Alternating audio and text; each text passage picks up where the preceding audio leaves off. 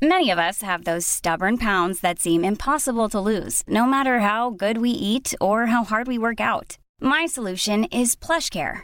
PlushCare is a leading telehealth provider with doctors who are there for you day and night to partner with you in your weight loss journey. They can prescribe FDA-approved weight loss medications like Wegovy and Zepbound for those who qualify. Plus, they accept most insurance plans. To get started, visit plushcare.com/weightloss. That's plushcare.com/weightloss. Many of us have those stubborn pounds that seem impossible to lose, no matter how good we eat or how hard we work out. My solution is PlushCare. PlushCare is a leading telehealth provider with doctors who are there for you day and night to partner with you in your weight loss journey. They can prescribe FDA-approved weight loss medications like Wegovy and Zepbound for those who qualify. Plus, they accept most insurance plans. To get started, visit plushcare.com/weightloss. That's plushcare.com/weightloss. Wow. Nice. Yeah. What you're hearing are the sounds of people everywhere putting on Bombas socks, underwear, and T-shirts made from absurdly soft materials that feel like plush clouds. Yeah, that plush. And the best part? For every item you purchase, Bombas donates another to someone facing homelessness. Bombas. Big comfort for everyone. Go to bombas.com/ACAST and use code ACAST for 20% off your first purchase. That's bombas.com/ACAST. Code ACAST. Kommer du ihåg när jag var hemma hos er? Ja, lite lätt. För ni är ju då båda håller på liksom som hjärnforskare, är det väl? Ja. Och då säkert Sveriges enda hjärnforskarpar, eller kanske finns några till. Men i vilket fall som helst, så när jag skulle gå så tittade jag in i ett vardagsrum. Ja. Och då var era barn kanske 7 och 9 eller någon typ. Ja, och så satt de och spelade schack. Det är det man kan tänka sig att barnen gör i en sån familj. Ja. Men det var väldigt kul. Så det kommer jag aldrig glömma. En gång till efter det. Jaha, att de har gjort det? Ja. Okej. Det är ett väldigt kul minne jag har därifrån. Ja, roligt. Det här programmet handlar om en noga utvald bok och ett samtal med dess författare. Välkommen till Lära från lärda. Innan vi kör igång så ska jag säga till er som lyssnar att du gärna får gå in på Instagram och kika. Fredrik Hilleborg vid micken, och jag har en bok i min hand idag som heter Närmare. Om det livsviktiga i att röra vid varandra. Jag sitter mitt emot Helena Backlund Wasling. Ja, det gör du. Ja, du tittar om jag skulle uttala rätt. Ja, lite faktiskt, för att det är väldigt många som säger Wassling. Precis. Fast det bara är ett S där. Jag lärde mig ju det sist. Jag ska nämna det att jag spelade in med din man, gifta. Det var i avsnitt 12 och nu är vi uppe i 120 någonting med det här. Så det var ett tag sedan. Ja, det var ett tag sedan. Han skrev om minnet, men nu ska vi prata om... Vi ska prata om beröring faktiskt. Beröringen, precis. Innan vi ska prata om det så får du gärna presentera dig. Ja, Helena heter jag. Jag är hitrest idag från Göteborg, där jag verkar som hjärnforskare bland annat. Jag har även en administrativ stor del i mitt yrke nu för tiden. Det är så med forskare att ibland måste man ha in månadslönen ordentligt. Då får man göra lite andra grejer. Ja. Men det har jag hållit på. Jag håller på att studera nervsystemet vad det gäller känselsinnet, och det har jag gjort faktiskt i 19 år nu. Så det är ju jättelänge. Och har specifikt intresserat mig för beröring människor emellan, även om jag har studerat hudkänsel som brett fenomen länge. Och det vi gör där på mitt labb, det är ju att vi studerar nervceller och sådär. Det är ju grundforskning och så. Men även en del beteendestudier och så. Och sen har det ju varit så här genom åren med det, att jag har som forskare haft ett väldigt stort intresse för populärvetenskap. Vilket egentligen, åtminstone på min institution, har varit ganska sällsynt. De allra flesta forskare hoppar gärna över den grejen. Den tredje uppgiften som det heter. Men jag har tyckt att det var det som var åtminstone jätteroligt, eller bland det roligaste med hela mitt yrke som forskare. Och har därför ägnat mig mycket åt det. Och det har väl så småningom nått fram till att jag bestämde mig för att skriva den här boken. Vad skulle du säga, vad är poängen med det här med att komma närmare varandra? Jag var precis och föreläste, och då berättade jag lite så här. Jag sa att varför skriver man en bok om beröring? För beröring känns ju inte som någonting som är aktuellt. Alltså det är ju ingenting som ligger i varmans Facebookflöde eller som figurerar på Instagram eller på kvällspressens hemsidor, om det inte är så att det handlar om MeToo-kampanjen kanske. Så varför skriver man då en bok om beröring? Men det är just därför. Jag menar att det är att vårt känselsinne och vad hudkänslan gör för oss, det är ganska, vi tar det för givet och det är lite bortglömt. Och nu har vi vissa fenomen i samhällsutvecklingen som gör att vi ännu mer förringar och glömmer bort vad beröringen egentligen handlar om och vad den gör med oss. Och på vilket sätt den kan hjälpa till att forma hur vi beter oss mot varandra, alltså rent socialt, rent relationellt. Och då kan jag tycka att vi borde börja diskutera och prata om det här som ett fullgott sinne, precis som synen och hörseln och vilket sinne som helst. Du pratade om det i början, vilket är väldigt kul tycker jag. Du säger ju, beskriver bland annat det här med att alla kan tänka sig hur det är att vara blind. Så här, du kan till och med blunda. Och så, eller hur det är att inte ha någon luktsinne. Ja, vi håller för näsan så vet vi ungefär hur det är att ha ett väldigt dåligt luktsinne och så. Så vi kan stänga av många av våra sinnen, men det är jättesvårt att stänga av hudkänslan. Den finns liksom med oss hela tiden och vi tänker ju väldigt lite på den. Och för alla som har liksom en fullt normal och fungerande vardag så finns det också massor av tillfällen i livet när vi använder beröring eller nuddar eller rör vid andra människor. Och vi tänker väldigt lite på det. Jag tänker på när jag sitter nu till exempel. Nu känner jag ju stolsryggen här och materialet och håller balans. Jag vet liksom. Om jag skulle göra en forskningsstudie på dig, hur det skulle upplevas för dig att inte känna någonting, så skulle jag behöva bedöva hela kroppen på dig. Det går nästan inte att göra det på ett bra sätt. Så man kan inte studera det så. Men det finns ju några människor som saknar känsel. Som har blivit sådana av sjukdomar eller för att man är född sådan. Man har någon genetisk defekt som gör att man saknar känsel. Och då kan man studera hur de här människorna har det utan sin känsel. Och bland annat så måste man ju sova med lampan tänd på natten. För att man vet ju inte var kanterna på sängen börjar och slutar. Ja, för att se var sängen är någonstans. Så då skulle man kunna väldigt lätt ramla ur sängen på natten eftersom alla rör sig en hel del i sömnen. En sån sak behöver man ju känsel till hela tiden. Känseln har då också till att få förnimmelser om när det börjar bli dags att ändra kroppsläge. Du sitter ju här på stolen och så tänker du att nu ska jag sitta stilla i 1 timme och intervjua den här författaren. Men du kommer aldrig att sitta stilla 1 timme på den stolen. För att du kommer ha spontanrörelser som gör att du lättar på trycket och ändrar ditt läge hela tiden. Och får du inte de förnimmelserna från din hud, då kommer du inte att göra det. Och du tror kanske inte på mig nu, men det finns alltså en fara i att aldrig ändra kroppsläge. Man får helt enkelt belastningsskador i skelettet och kommer att få felställningar i lederna om man aldrig justerar sitt kroppsläge. Det kan man se på människor som saknar känsel för beröring och smärta. Att det får det då. Ja, allvarliga konsekvenser för skelettets läge. Alltså, läskigt ju. Och du beskriver ju hon som sitter i rullstol som just inte hon har ingen känsel i kroppen. Hon har ingen känsel alls och hon är ju född med den här genetiska defekten. Hon har ingen känsel och ingen smärtkänsel och hon har faktiskt inte heller lukt och smak och temperaturkänsel. Och det är ju fruktansvärt läskigt ju. Alltså tänka sig in i det. Ja, men vet du vad hon säger? Nej. Hur orkar ni med alla intryck? Jag tänker mest bara på det här med att man kan ju vakna och så är armen bortomnad när man har legat snett. Bara det är ju lite läskigt. Ja. Man säger vakna. Man panikar att det ska stanna så. Främmande köttstycken som ligger där i sängen. Det är ju obehagligt. Grejen när man helt saknar känsel är ju också att man löper ju risker naturligtvis. Klämmer du fingret, du känner ju direkt att du har klämt ditt finger och rycker åt dig det och kollar och inspekterar om det har hänt någonting med det, om du behöver uppsöka vård eller så. Men saknar man känsel så är det inte säkert att man beaktar det. Utan man kan ju lägga handen på ett hett element hur länge som helst till exempel, om man nu skulle sakna smärtkänsel. Så att det finns ju jättestora risker med att inte känna. Ja. Men känsel är väl också... Men vi gillar ju fortfarande när saker och ting är mjukt och skönt. Och... Vi kanske inte tänker på det så ofta heller. Ja, jag tror inte vi tänker så ofta på det. Men om man börjar väcka frågan om vad det är man tycker är... Eller vad livet skulle vara om man inte fick känna på saker med händerna. Hur skulle du trösta ett litet barn som har skrapat sig på knäna om du inte fick lov att använda händerna? Det skulle ju vara väldigt konstigt.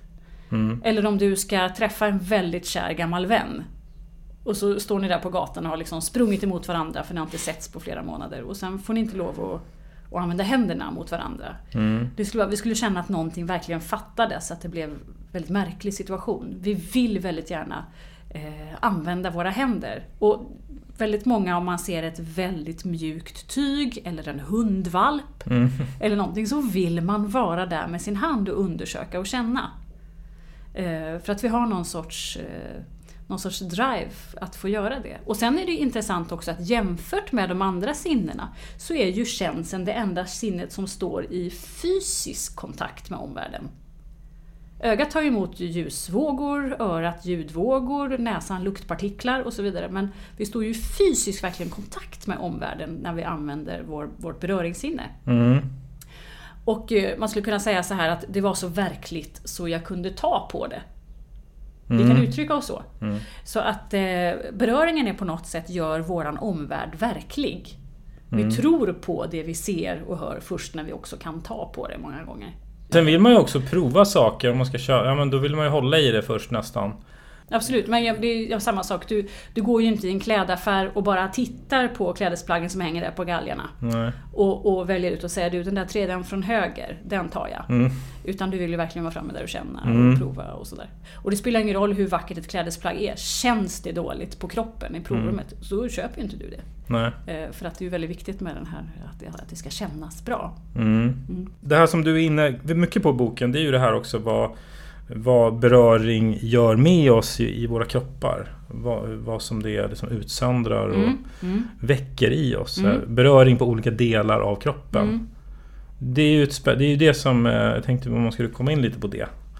Jag kan bara kort förklara då att jag förenklar lite grann. Men man skulle kunna säga att vi har 2 separata ben i nervsystemet för beröring. Där det ena beröringssinnet är sånt här som gör att vi kan manipulera föremål med våra högt utvecklade händer väldigt bra. Att vi kan hålla i pennor eller verktyg och så vidare. Och det är ju det här som gör att vi vet vad det är vi har i handen, för vi känner det. Vi kan objektivt beskriva föremål som vi har i handen. Så om jag tar i mina glasögon här nu så känner jag att de är gjorda av plast och det finns rundade vinklar på dem och så vidare. Så vet jag ungefär vad det är för föremål jag har i handen. Men jag gör ju liksom ingen emotionell värdering av det. Utan jag kan beskriva det som ett par glasögon av plast och på det sättet så kan jag lätt ta på mig dem och sätta på näsan. Och det här gör att vi kan hantera omvärlden på ett bra sätt. Och det här leds till hjärnan i en speciell typ av nervtrådar. De är tjocka, de är snabba, de är effektiva. Och de går till delar av vår hjärna som just talar om för dig att beröring sker och på vilket sätt och vad den har för karaktär. Men sen har du ett annat nervsystem, eller ett system av en annan typ av nervtrådar som också aktiveras vid beröring. Och de finns inte så mycket på handflatorna, eller de finns inte alls där, utan de finns på de andra delarna av kroppen. Och de är tunna, ineffektiva, leder nervsignalerna långsamt och evolutionärt så är de väldigt, väldigt gamla. Vi har nog haft med oss dem alltid liksom, genom evolutionen. Och de här, när de aktiveras så påverkar man människans känsloläge. Så att en beröring kan få dig att känna dig inkluderad och sedd och bekräftad eller glad eller trygg eller tröstad eller någonting sånt. Det skulle också kunna vara negativa känslor, att du känner dig äcklad eller åsidosatt eller kränkt eller någonting sånt. Så de här nervtrådarna är av en annan typ och de går till andra delar av vår hjärna. Sådana mer djupliggande strukturer som just har hand om att hantera våra känslor. De första som du beskrev, de har vi många av, eller liksom de ligger tätt i handflatorna. Ja, absolut, och väldigt, väldigt tätt på fingertopparna. Jag minns, du beskriver till exempel det här i boken med att med händerna till exempel så kan, om vi skulle släcka här så kan jag fortfarande känna liksom här en kopp och så. Men om jag håller den där koppen mot min rygg så kan jag liksom inte avgöra riktigt vad det är för någonting. Nej, för de sitter så gles där. Ja, de sitter glesare på resten av kroppen och tätare. Ja, de sitter mycket glesare. Det var kul tycker jag, du beskrev det där med att man det var till och med svårt att avgöra om du trycker till exempel 2 fingrar och avgöra hur många fingrar du på ryggen. Du måste ha de punkterna väldigt glest ifrån varandra för att du skulle kunna säga att det faktiskt är 2 fingrar istället för 1. Ja. Och det här använder man ju en del i lekar och sådär. Just det. Så att runt om på kroppen så sitter de olika glest eller olika tätt. Men så förutom handflatorna, var sitter de tätt? På läpparna också. Väldigt bra, som det kallas för oral sensorik. Ja, just det. Jättebra Och det är därför kring munnen. barn tar grejer i munnen och precis. testar och så. Är det under fötterna också? Nej. Under fötterna, precis i hålfoten. Har du ju tunn hud. Där sitter de här ganska tätt också. Sen har du så tjock hud på övriga foten, så att du har inte lika stor nytta av... Nej. Men och det är egentligen till för att vi ska med händerna använda dem som verktyg mer och kunna då. Det är som, det finns en tanke bakom, men det finns en funktion bakom. Så resten av kroppen är då mer glesam, och plus att då man går över till de andra nervtrådarna. De här mera emotionella nervtrådarna. Vi kallar dem för CT-trådar. De tillhör en klass som kallas för C-klassen. Just det här att de är långsamma och tunna. Det är en C-klass. Och T för att de svarar så bra på beröring. De är taktilt känsliga. Och det är de egentligen, det är de som underbygger egentligen mycket stor del av din poäng med boken. Eller hur? Vad de gör, att de behöver aktiveras, eller man ska säga. Precis, eller vi behöver stimulera. Och det här systemet är ju primat och klart och färdigt redan när vi föds. Och troligtvis redan under fosterlivet också. Foster reagerar ju på beröring redan från vecka 7. Det är det tidigaste sinnet som utvecklas. Och foster reagerar också på beröring från den gravida mamman. Om hon tar på och rör sin mage, så svarar fostret med reaktioner som visar att fostret känner även det där då. Det börjar där då? Ja. Men är det ska man tänka vissa delar av kroppen? Alltså, det är ju vi i Göteborg på min forskargrupp som har kartlagt det här CT-systemet. Vi har gjort det i ungefär, vid 20 års tid ungefär. Och vi har inte metoder så att vi kan kartlägga precis exakt var de finns. Vi vet att de finns på benet och i pannan och på armen hittills. Och då kan vi anta att de finns på hela kroppen. De verkar på något sätt kopplat till var på kroppen det finns behåring och hårsäckar. Och det finns det ju överallt på kroppen utom handflator, fotsulor och just läppar faktiskt. Och vi vet ju att alla däggdjur, alla pälsklädda djur har ju de här nervtrådarna också. Och där vet man att de finns på hela djuret. Just det är därför djur mår bra när man klappar dem. De mår bra av beröring också. Och om man då tittar på vad gör det med oss och vad är kopplingen mellan som... Ja, dels är det ju här, man kan ju prata om att det lilla barnet, det är ju det uppenbara. Att det är det nyfödda barnet som behöver få den här närheten för att utvecklas normalt helt enkelt. Och då kan man ju undra vad skulle hända om man inte fick den här närheten som liten. Och det vet vi. Vi vet vad som händer. För man kan inte göra så att man väljer ut 100 barn som inte ska få någon närhet och så kollar man hur det går. Så kan man inte göra. Utan vad man kan göra är att man kan studera människor som har haft det alldeles förfärligt. Och levt under kraftigt depraverade förhållanden när man har saknat närhet till andra. Och så ser man då hur har det gått för de här sedan. Och då har man till exempel följt upp och studerat barnhemsbarn, bland annat från Rumänien under de hemska förhållanden på 80-talet. Och då kan man ju se att de här barnen fick ju ingen närhet alls i princip som små. Och trots att de sen adopterades in i kärleksfulla och välfungerande familjer så ser man att de har viss problematik. Man kan inte kompensera bort det här om det är så att barnen bodde på institution fram till skolåldern kanske. Adopteras man väldigt tidigt så kan man ju kompensera väldigt mycket i efterhand. Men inte om det har gått för lång tid. Och då ser man att de här barnen som då inte fick närhet, de har problem med att hantera stress. Deras stressreaktionsaxel är liksom satt ur jämvikt. De har en högre smärtkänsel. De har också en större benägenhet, tror man, att utveckla olika typer av bokstavskombinationsdiagnoser. Men kanske framförallt så har de här barnen svårare än andra barn, alltså när de sen växer upp, att bilda långvariga och välfungerande relationer med andra människor. De fungerar alltså inte socialt och emotionellt tillsammans med andra. Och det måste ju vara ett enormt handikapp, tänker jag. Ja, det är hemskt. Så det är ju de dystra konsekvenserna som det har. Men för dig och mig och för alla andra liksom, som har haft en normal dos med kramar av mamma och pappa när vi växte upp, vad har beröring för betydelse för oss? Kan man undra. Precis, verkligen. Så om man tänker på beröring i vår vardag och vad det har för konsekvenser, då har man ju sett i studie efter studie efter studie att väldigt kortvarig och lätt beröring på en person kan ha sådana positiva effekter som till exempel att skapa ett tillit människor emellan. Och där tror man att frisättningen av hormonet oxytocin spelar en viss roll. Så att om du tar vid mig och ber mig kanske att jag ska göra dig en tjänst eller att vi ska göra något projekt ihop eller så, då känner jag liksom att okej, men jag litar på att det här kommer att funka. Jag är villig att satsa och investera i dig för att det här känns som en bra grej, en bra person som jag kan lita på. Jag blir liksom villig att investera i den relationen. Och det måste ju vara oerhört betydelsefullt för människan att vi vill och är sugna på att investera i varandra och att vi inte bara jobbar ensamma.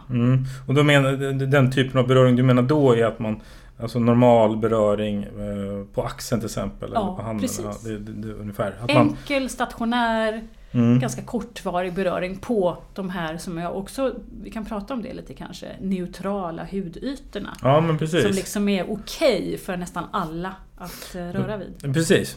Du hoppade fram någon steg, men jag skulle bara vilja återknyta lite kort till det här med, om vi tar de här barnen som du tar som exempel från Rumänien och just de som har inte fått någon som helst egentligen beröring, alltså ingen som höll om dem eller någonting när de var små. Du säger det, då på olika sätt kan man se att de får ett sämre fungerande relationer och så vidare. Men liksom, varför då? Vad är det förklaringen? Helt enkelt så är det så att hjärnan ska ju formas oerhört mycket de första åren vi lever. Det händer ju jättemycket med hjärnan då.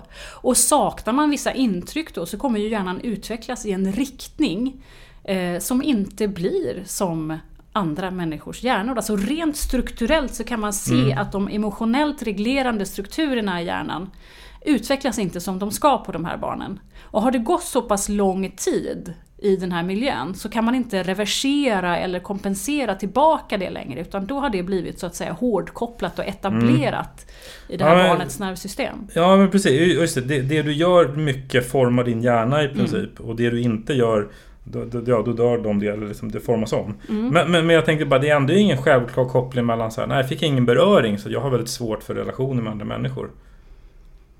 Jag bara tänkte, hur kommer det sig att det leder till det, till och med att man inte har bara så här rent teoretiskt kanske man säger, nej men du kan ju fortfarande kanske ha pratat om relationer även fast ingen har rört vid dig.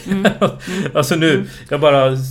Men då måste man nog prata om det här med anknytningen och de behoven man har av att knyta an och på det sättet lära sig att när jag rör vid dig så knyter vi an, vi skapar en relation som är tillitsfull. Om man aldrig gör det, hur ska man då kunna skapa tillit till andra människor om man inte har verktygen och inte har varit med om det själv? Så att du egentligen kan man vända på det. Om jag ska skapa relationer med folk så kommer vi röra vid varandra på ett eller annat sätt. Många gånger. Inte alltid. Om du tänker en vuxen människa, på det lilla barnet, så kan man inte, det räcker inte att bara titta barnet i ögonen för att skapa relation och anknytning. Nej.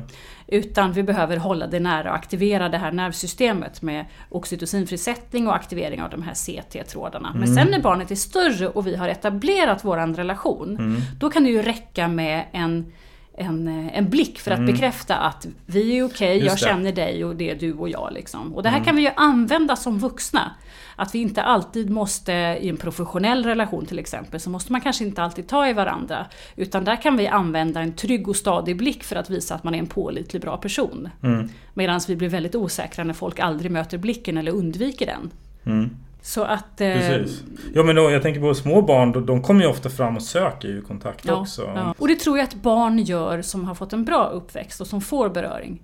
Barn som aldrig får kan snarare bli undvikande och rädda för kontakt med andra. Just det, ja precis. Och beröring som du sa, du nämnde ju, det finns ju så här klassiska exempel med försäljare, om de liksom lyckas beröra så skapar du en liten anknytning, men det bygger på relationen. Jag blir ju benägen att vilja göra min försäljare till viljes på något sätt. Ja, om han räcker med om den tar dig på axeln eller någonting. Men och vad beror det på egentligen? För då det måste vara någon signal där som... Det här vet man ju inte riktigt. Men vad jag kan säga är att när man aktiverar de här CT-trådarna till exempel, så går de till delar av våran hjärna som tillhör någonting som vi kallar för det sociala nätverket. Alltså delar av våran hjärna som ägnar sig mer eller mindre hela tiden åt hur vi relaterar till andra. Så de här CT-trådarna, de aktiverar alltså vår sociala hjärna. Och på det sättet som vi då hanterar andra människor i vår närhet. Och det är väl den starkaste kopplingen man kan se. Och sen ser man att just oxytocinfrisättning som frisätts vid beröring, det här hormonet, är tillitsskapande.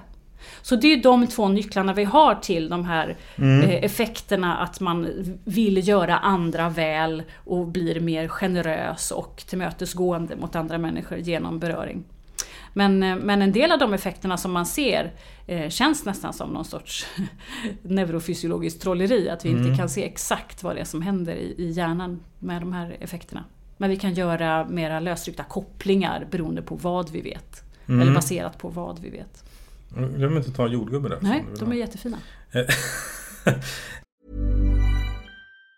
If you thought the only way to get a more defined jawline with natural-looking results was through surgery, think again. Juvederm Volux XC is a non-surgical injectable gel filler that improves moderate to severe loss of jawline definition and can help you achieve natural-looking results with little downtime. Even better, this improved definition lasts up to 1 year with optimal treatment. No maintenance required. Improve jawline definition for a smooth, sculpted look with Juvederm Volux XC. For important safety information and to find a licensed specialist, visit Juvederm.com. That's JUVEDERM.com. Not for people with severe allergic reactions, allergies to lidocaine, or the proteins used in Juvederm. Common side effects include injection site redness, swelling, pain, tenderness, firmness, lumps, bumps, bruising, discoloration, or itching. There's a risk of unintentional injection into a blood vessel, which can cause vision abnormalities, blindness, stroke, temporary scabs, or scarring. Talk to a licensed specialist to find out if it's right for you. Many of us have those stubborn pounds that seem impossible to lose, no matter how good we eat or how hard we work out.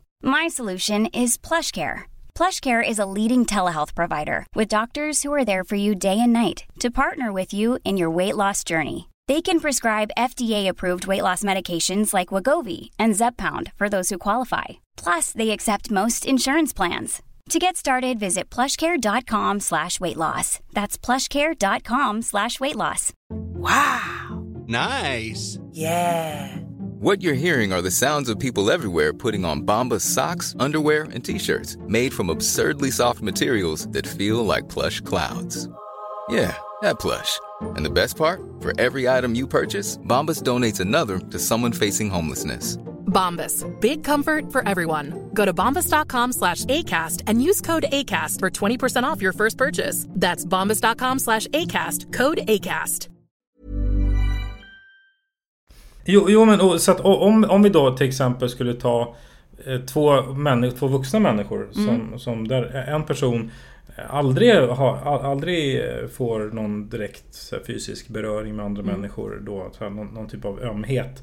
Någon som får väldigt mycket sånt. Vad blir skillnaden? Hur påverkar det? Vad får det för utfall? Alltså människor som väldigt, väldigt sällan får beröring av någon eller lever ensamma eller så. Det kan vara på olika sätt, men det beror väl lite grann på vad man har för historia med sig och för uppväxt med sig. För en del av de människorna kan vara så att man helt enkelt drar sig undan och blir beröringsobenägen liksom. Man tar inte i andra och man tänker inte på beröring, och det är någonting som man liksom så småningom bara skalar bort ifrån sitt liv.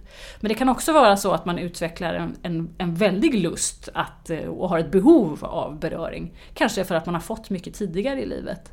Att man ständigt söker sig till och vill ta i andra människor och tar första bästa chansen till en kram till exempel.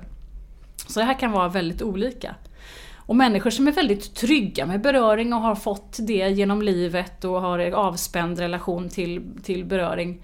Det behöver inte vara så för den sakens skull att man känner sig sugen på att gå ut och ta i folk hela tiden. Nej. Det kan vara så helt enkelt att man är väldigt trygg och nöjd som det är. Och man kanske tankar upp det där på självklara ställen med sina bästa kompisar eller i en relation eller någonting sånt. Att man får behovet tillgodosett liksom hela tiden. Så det finns väl alla möjliga varianter på hur man hanterar det.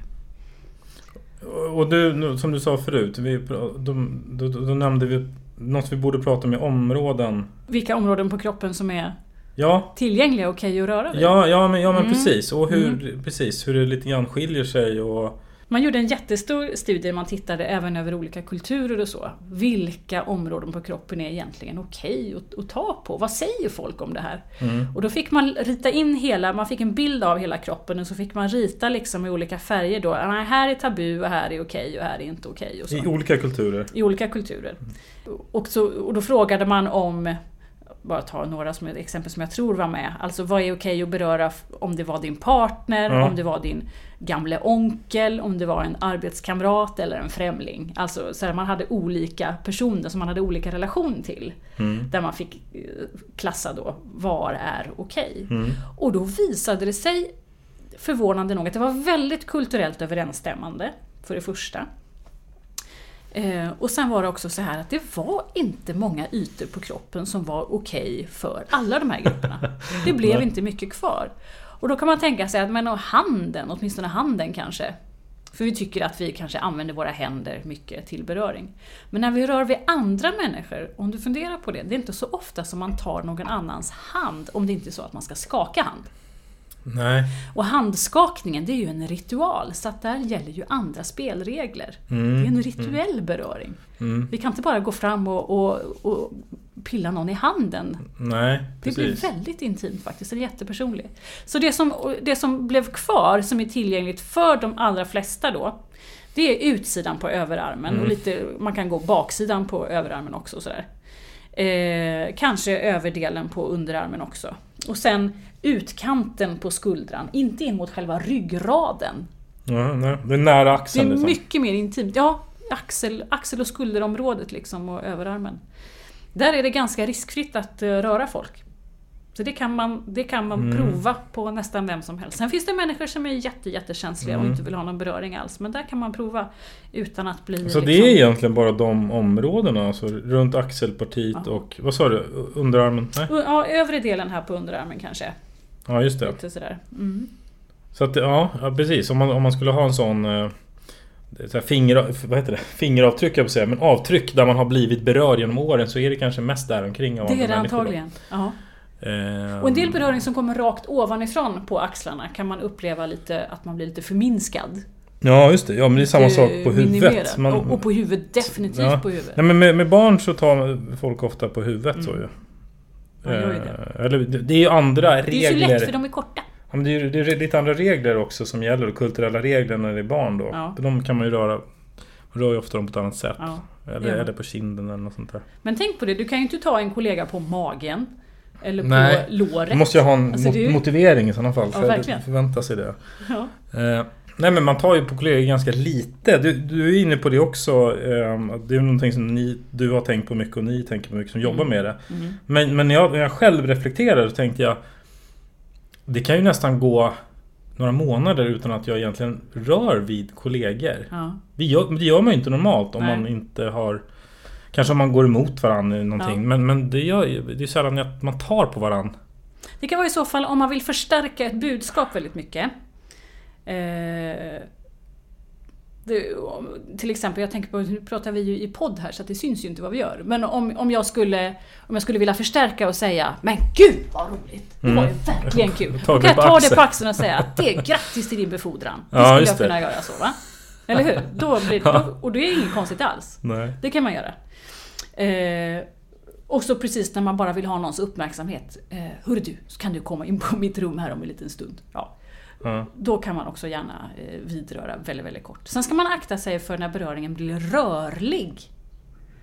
Att man rör handen uppåt och neråt på den här hudytan som vi pratar om. Just det är ju samma sak. Om du nu när du tog mig på axeln, om du hade det blir som en klapp.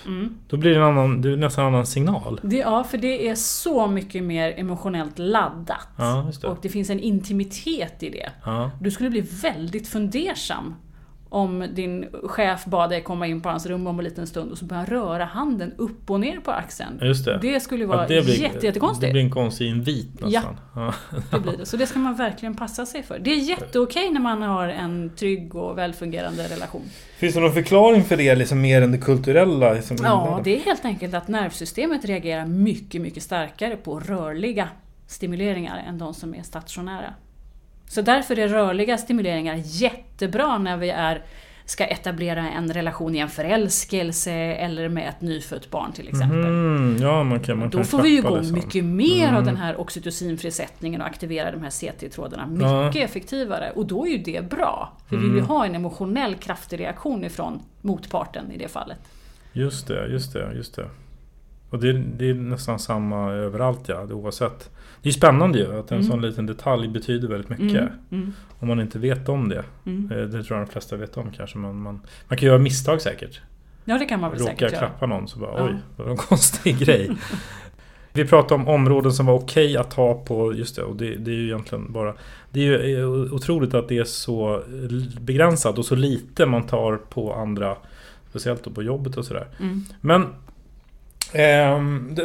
jag skulle vilja zooma in lite på det där med liksom välmående, för att alltså att beröring är viktigt för oss någonstans. För det slog mig när jag läste här att jag tänkte att men hur viktigt det är också för att jag ska må bra. Vad det gör med och inte, och det behöver inte handla om som sexuell beröring, utan det kan handla om eller hur? Det kan man ju lätt tro också. Alltså att, men jag tror att det är väldigt starkt kopplat till, eller jag vill gärna göra den kopplingen för jag tycker den är spännande och har att göra med våran sociala drift. Människan är ju en oerhört social varelse. Och det är faktiskt så att när man har studerat vad hjärnan ligger och gör när vi gör så att säga ingenting.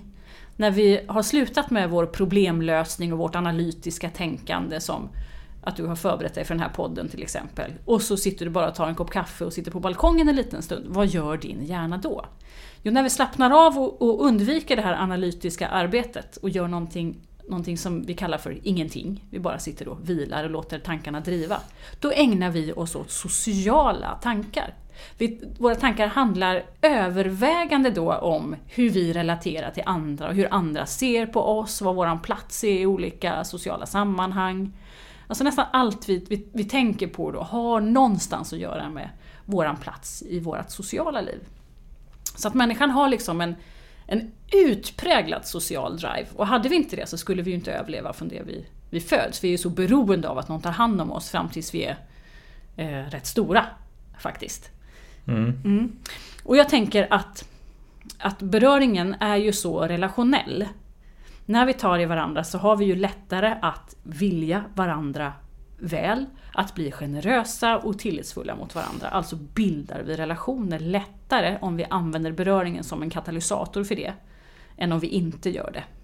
Så när vi inte gör det, skulle vi då drabbas av motsatsen till beröringens goda effekter? Skulle det vara så att vi jobbar på lägre tillitsnivå, det vill säga att vi blir skeptiska och lite misstänksamma till vad andra människor har för agender gentemot oss? Är det så att vi faktiskt blir mindre benägna att hjälpa andra och göra andra väl, så att vi blir starkare individualister istället? Och är det så att vi faktiskt blir snålare och mindre generösa och givmilda gentemot andra? Man kan bara titta på apor, du vet, som sitter och plockar varandra i pälsen väldigt mycket. Apor som har plockat en annan apa i pälsen blir benägen att dela med sig av sin mat till den apan mer än till andra apor som den inte har plockat i pälsen. Så att den här närheten skapar ju ändå någon sorts generositet. Och jag tror att det är det här som får oss att må så bra. Att känna att vi har en plats i en grupp och att vi hör till och finns med i ett sammanhang. Och om man är lite mer filosofisk så sa ju jag att beröringen behövs ibland för att vi ska känna att vår omvärld är verklig för oss och påtaglig, att den verkligen finns. Och då tänker jag att en människa som aldrig blir berörd, känner den människan fullt ut att den finns, att den faktiskt existerar, eller känner man sig mer osynlig och som att man står utanför världen och känner sig isolerad? Jag tror faktiskt att det är på det sättet. Så jag tror att beröringen har effekter på oss i ett välmående som handlar om tillhörande och att få vara med i en konkret grupp eller i samhället i stort, eller att man är sedd och finns. Och det tror jag är otroligt betydelsefullt för oss. Så mycket av välmåendeaspekten ligger där. Och sen kan man ju mäta det här då. Att man tittar på vad har beröring för effekter på puls och blodtryck och stresshormoner och såna här saker. Och det är ju ganska tydligt att beröring i form av olika massage och beröringsvarianter eller rent av att man faktiskt sitter och klappar ett levande husdjur. Just det, så kan det ju vara någon som gammal ensam människa kan ha en hund eller ett djur som att det ger faktiskt någonting. Ja, då ger det såna här mätbara effekter på fysiologiska parametrar som puls och blodtryck och stresshormon som reduceras då. Ja. Och det är, även om det är bara människan som klappar hunden, hunden klappar ju inte människan. Nej, precis. Så frågan är, men om man gjorde faktiskt den här studien med en riktig hund eller en mjukisdjurshund, då hade den riktiga hunden den här positiva effekten, men mjukisdjuret hade inte det. Nej. Så att även om hunden inte går fram och klappar dig, så är det ändå någonting som hunden eller det här djuret, om det nu var en katt eller hund, ger tillbaka i form av att man ser att det andas eller att man ser att det njuter eller sluter ögonen eller någonting. Någonstans. Så att någonstans kommer man nog på den här relationsbiten i alla fall. Ja. Trots att man inte blir så att säga berörd själv. Ja. Men det är ju också så här, det är ju så som, nu frångår jag boken lite, men det är så hela det här tanken med lycka. Vad lycka är för oss funkar är ju väldigt mycket att ge och inte lika mycket att få. Så ser man att man får ett djur att njuta och slappna av och ligga och ta tillvara på den här beröringen, så kan jag tänka mig att det är ett välmående i det också. Just det. Nej, men hur ska man tänka då om man säger nu ska jag gå ut och börja liksom röra folk lite mer? Det känns konstigt kanske. Ja, men kanske jag gör ju det. Ja. När tillfälle ges. Jag har lite så här ovetenskapliga experiment för mig. Att om det kommer fram någon lite vilsen pensionär, kanske det är oftast, eller turist så där, på stan och undrar var närmsta apotek ligger eller så. Då tänker jag, nu har jag min chans, tänker jag. Och då brukar jag, när jag ska peka ändå ut vart man ska gå, du ska gå 200 meter där och sen svänga där. Då lägger jag en liten hand där bak på skuldran samtidigt som jag visar och berättar. Och då tycker jag mig se hur de här människorna, att ängslan liksom försvinner, att axlarna ramlar ner lite grann. Och sen är det ju inte ovanligt då att då kan det komma någon liten berättelse eller att man börjar prata. Och du förstår, tack så mycket, jag ska till apoteket här, förstår du, för att mitt barnbarn har snuva och vi ska köpa lite, du vet. De öppnar upp lite grann. Ja, då kan det bli en liten öppning där. Och då känner jag så här, jag vet ju inte om den här personen har världens bästa sociala nätverk och får massa närhet av folk hela tiden, eller om det är en jätteensam människa. Det vet jag ju inte. Men det kostar ju så himla lite att lägga fram handen där på. Och det visar sig inte vara svårt och inte något konstigt, och folk reagerar aldrig negativt på det. Hittills i alla fall. Nej. Så det tycker jag att det kan man ju lika gärna göra.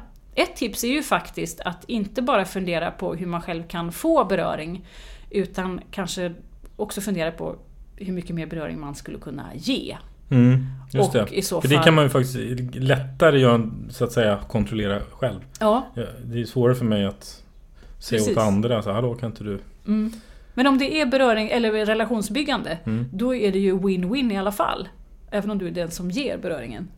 Och då kan man fundera på om det som behöver den där beröringen bäst, om det är din bästa kompis eller om det är den där lite griniga kollegan som du aldrig har lyckats bonda med. Det kanske är den man ska börja lirka lite med. Och det kan man göra i det där väldigt lilla, väldigt snabba och lätta. Man behöver ju inte stå och ha 2 minuters påtvingad kramstund på jobbet. Inte alls, tvärtom. Utan man kan göra det väldigt odramatiskt och enkelt. Ja, jag tänker också att det som sprider ringar på vattnet, det kan sprida sig och liksom bygga någonting. Du nämner ju, det var lite kul, du nämner ju om ett lag, tror jag. Det var en tränare, jag tror att det var basket, men jag kommer inte riktigt ihåg vad det var för sport. Det var en tränare som hade satt i system att han hälsade på alla sina lagmedlemmar, de här barnen, när de kom till träningen. Han tog dem verkligen i hand och hälsade på dem och tittade dem i ögonen. Och sen mot slutet av träningen så tog han dem i hand igen och så började han då tala om vad som hade varit bra med just den här träningsstunden och vad han hade fått ut av det och varför han var glad när han gick hem. Och sen visade det sig efter ett litet tag att då började ju lagmedlemmarna också att ta lite mer i varandra. Så att det, precis, det spred sig. Det roliga är att jag har gjort likadant. Okay. För jag coachade basket och ungdomslag. Men vi inte hälsade i hand, utan vi körde mycket high five liksom, mer så. För jag vill också få in den, men det är också en typ av på plan. Att man stöttar varandra på det sättet. Ja, just det. Mer än att du tar någon i hand på plan. Liksom. Att man stöttar varandra och bygger upp en sån...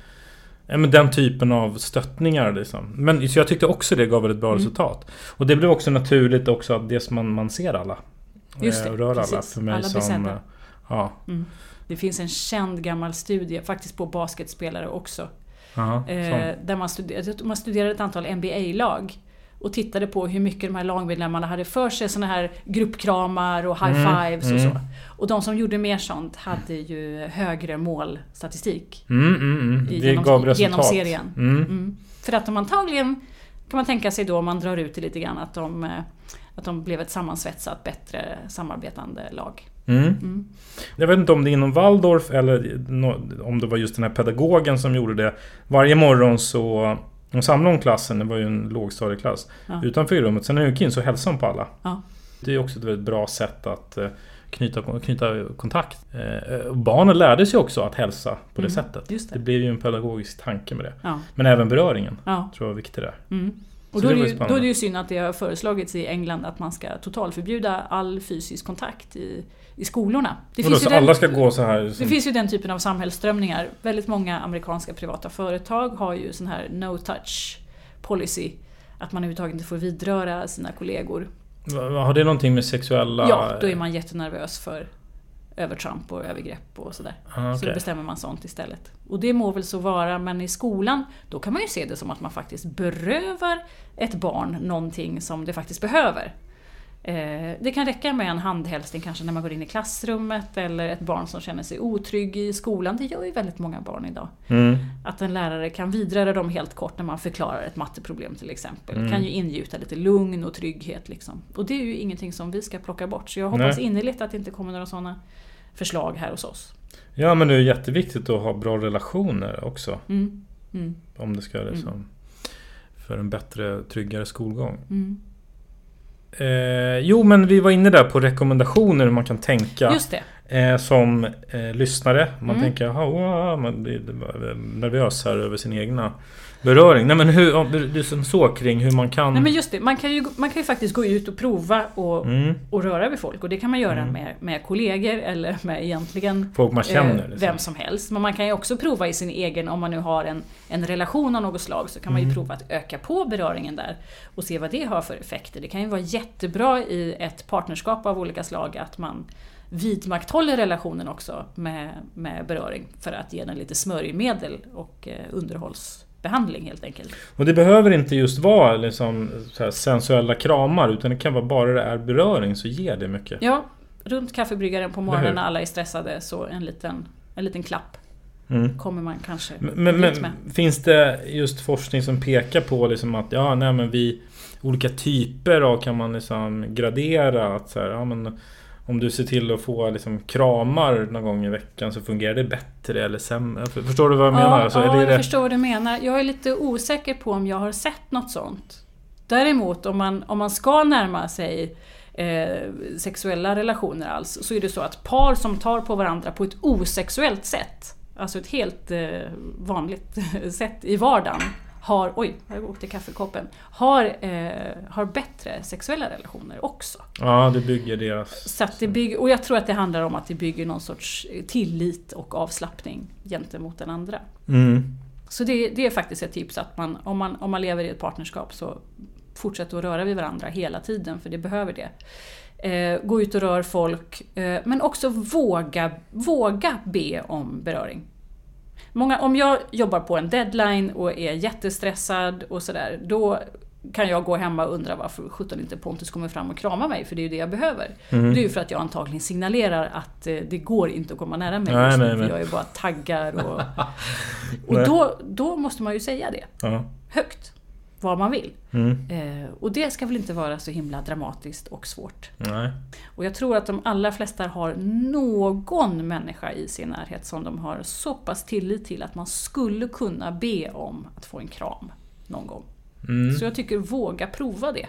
Det är ju intressant i USA nu, för att just att beröring dämpar stress, men när man är stressad så ser man mest kanske irriterad ut, eller liksom man sänder inte ut signalerna just som du menar. Nej, man är inte så tillgänglig. Nej, det blir ju lite grann så här en ond cirkel av det där. Ja, absolut.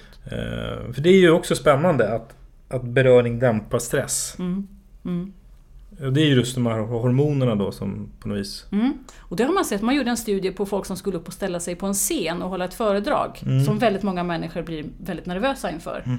Och om de då fick en kram av någon viss längd av någon person de litade på innan, så blev de mycket, mycket mindre nervösa och klarade av att hålla det här föredraget bättre. Just det. Då är det bra kanske med sån här gruppkram innan en basketmatch. Ja, precis. Ja. Det är de bra på. Det fyller det syfte. Spännande. Och just det, jag för mig att du pratade lite grann om så här generationsskillnader. Men du vet, känner du igen den? Ja, men det har hänt jättemycket på bara 50 år i Sverige. Och i andra delar av världen också. Men Sverige vi är ju ganska ändå öppna och generösa. Jämfört med amerikaner till exempel när det gäller beröring. Annars kan man tänka att vi är ganska stela här. Jag vet, man brukar säga det. Men just när det gäller att kramas så tycker folk att vi är helt galna i kramar här. När vi ses på parmiddagen i hallen. Alltså andra tycker att vi från andra länder. I synnerhet amerikanska män som kommer hit tycker att det är väldigt plågsamt att man alltid måste kramas hemma i hallen när man kommer hem till folk. Och där har vi ju ersatt där har vi ersatt kramen idag som rituell hälsning. Vi kramas ju inte för att vi så gärna vill krama värdinnan alltid. Vi gör det för att vi har skapat en ritual av det, liksom handslaget har varit innan. Och där vet jag att också generationerna över oss tycker att detta är ganska jobbigt och fånigt. Men borde inte det utifrån ditt perspektiv vara en ganska bra utveckling? Jo, det borde vara bra. Men om man tänker på det här att här är det en hälsning. Det är en ritual. Det är en hälsning ändå. Och en sak som händer när vi kramas är att vi inte ser varandras ansikten. Nej. Så känner vi inte varandra så väl och så finns en utsatthet i den kramen. Den här personen kanske sitter och himlar med ögonen under tiden som vi har kinderna mot varandra. Det vet vi inte, vi har ingen koll på det. Nej. Och då kan det faktiskt vara bra med ett handslag och en trygg, stadig blick. Det kan vara bra. Så jag föreläste på Senioruniversitetet här för en tid sedan. Och där kom det frågor när föreläsningen var slut från folk som undrade om det här med allt kramande i hallen, vad det var bra för. Och dög det inte med ett handslag. Och då fick jag ju säga att det duger alltså utmärkt med ett handslag i den rituella grejen. Sen finns det, vi kan prata jättelänge om handslag också. Man kan ju förstärka handslag med annan form av beröring också. Det finns ju den här presidenthandslaget där man skakar hand och samtidigt griper om den andra personens underarm till exempel. Man ju få in massor av extra beröring om man vill. Donald Trump gör ju ryckhandslaget. Ja, just det. Just det. Någon slags maktutövning. Jag förordar inte den. Nej. Men just det är ju spännande just att när det övergår till en ritual så blir det en lite annan grej. Just bara hälsningskramen. Den blir inte så inriktad heller på något annat. Eller någon typ av beröring på det sättet. Och det beror ju på hur väl vi känner varandra innan. Det är klart att jag kan hälsa på någon med en kram som jag tycker innerligt väl om. Och att jag kan ha den kramen och så, att den är mer relationell än just en hälsning bara. Så det är komplext. Du nämnde något om kramens längd, att man egentligen får utsöndra eller någonting. Ja, det finns forskningsstudier som visar att för att få en riktig topp i oxytocinfrisättningen så ska man kramas i åtminstone 20 sekunder. Jättelänge. Provar man det så är det är verkligen jättelänge. Ja. Den genomsnittliga kramen är ungefär 2 sekunder lång. Exakt. Och då ska man stå kvar efter 6-7 sekunder börjar det kännas ganska konstigt. Och när det har gått upp till 20 då känns det ju jättekonstigt. Verkligen. Det är någon sorts hångelstadiet man har kommit till där. Och det gör vi ju inte med så många. Nej. Så de här studierna, då undrar man varför pikar oxytocinet då efter hela 20 sekunder? Vi kan ju aldrig dra nytta av det då, eller? Men då får man ju tänka sig en situation där en mamma ammar sitt nyfödda barn. Där vi ofta håller på i ett antal minuter. Och där är det ju jätteviktigt att oxytocinet ska få pika för att vi ska knyta an och få den här grundläggande tryggheten när vi etablerar ett nytt nervsystem. Så att man får tänka sig att det spelar en väldigt viktig roll där. Men kan det vara samma sak om du håller ett litet barn i famnen? Absolut. Ja, den sitter mot dig liksom. Det kan det vara. Ja, just det. Då blir det samma sak relations... Och för den blir det för barnet blir det tryggt då.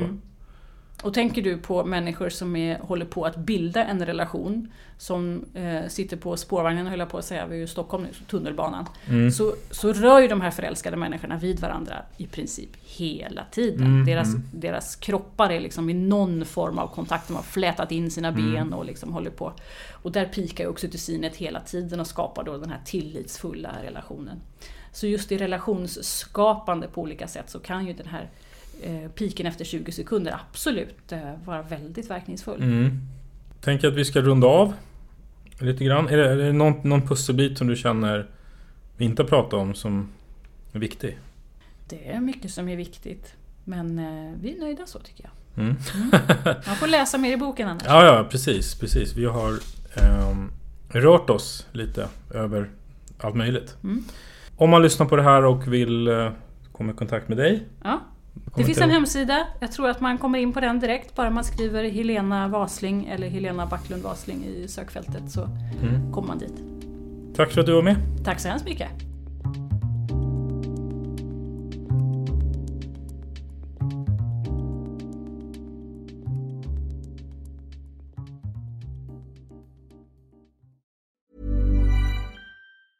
Planning for your next trip? Elevate your travel style with Quince. Quince has all the jet-setting essentials you'll want for your next getaway, like European linen, premium luggage options, buttery soft Italian leather bags, and so much more. And is all priced at 50 to 80% less than similar brands. Plus, Quince only works with factories that use safe and ethical manufacturing practices. Pack your bags with high-quality essentials you'll be wearing for vacations to come with Quince. Go to quince.com/pack for free shipping and 365-day returns. Planning for your next trip? Elevate your travel style with Quince. Quince has all the jet-setting essentials you'll want for your next getaway, like European linen, premium luggage options, buttery soft Italian leather bags, and so much more. And is all priced at 50 to 80% less than similar brands. Plus, Quince only works with factories that use safe and ethical manufacturing practices. Pack your bags with high-quality essentials you'll be wearing for vacations to come with Quince. Go to quince.com/pack for free shipping and 365-day returns. Imagine the softest sheets you've ever felt. Now imagine them getting even softer over time. That's what you'll feel with Boll & Branch's organic cotton sheets. In a recent customer survey, 96% replied that Boll & Branch sheets get softer with every wash. Start getting your best night's sleep in these sheets that get softer and softer for years to come. Try their sheets with a 30-night guarantee. Plus, get 15% off your first order at bollandbranch.com. Code BUTTERY. Exclusions apply. See site for details.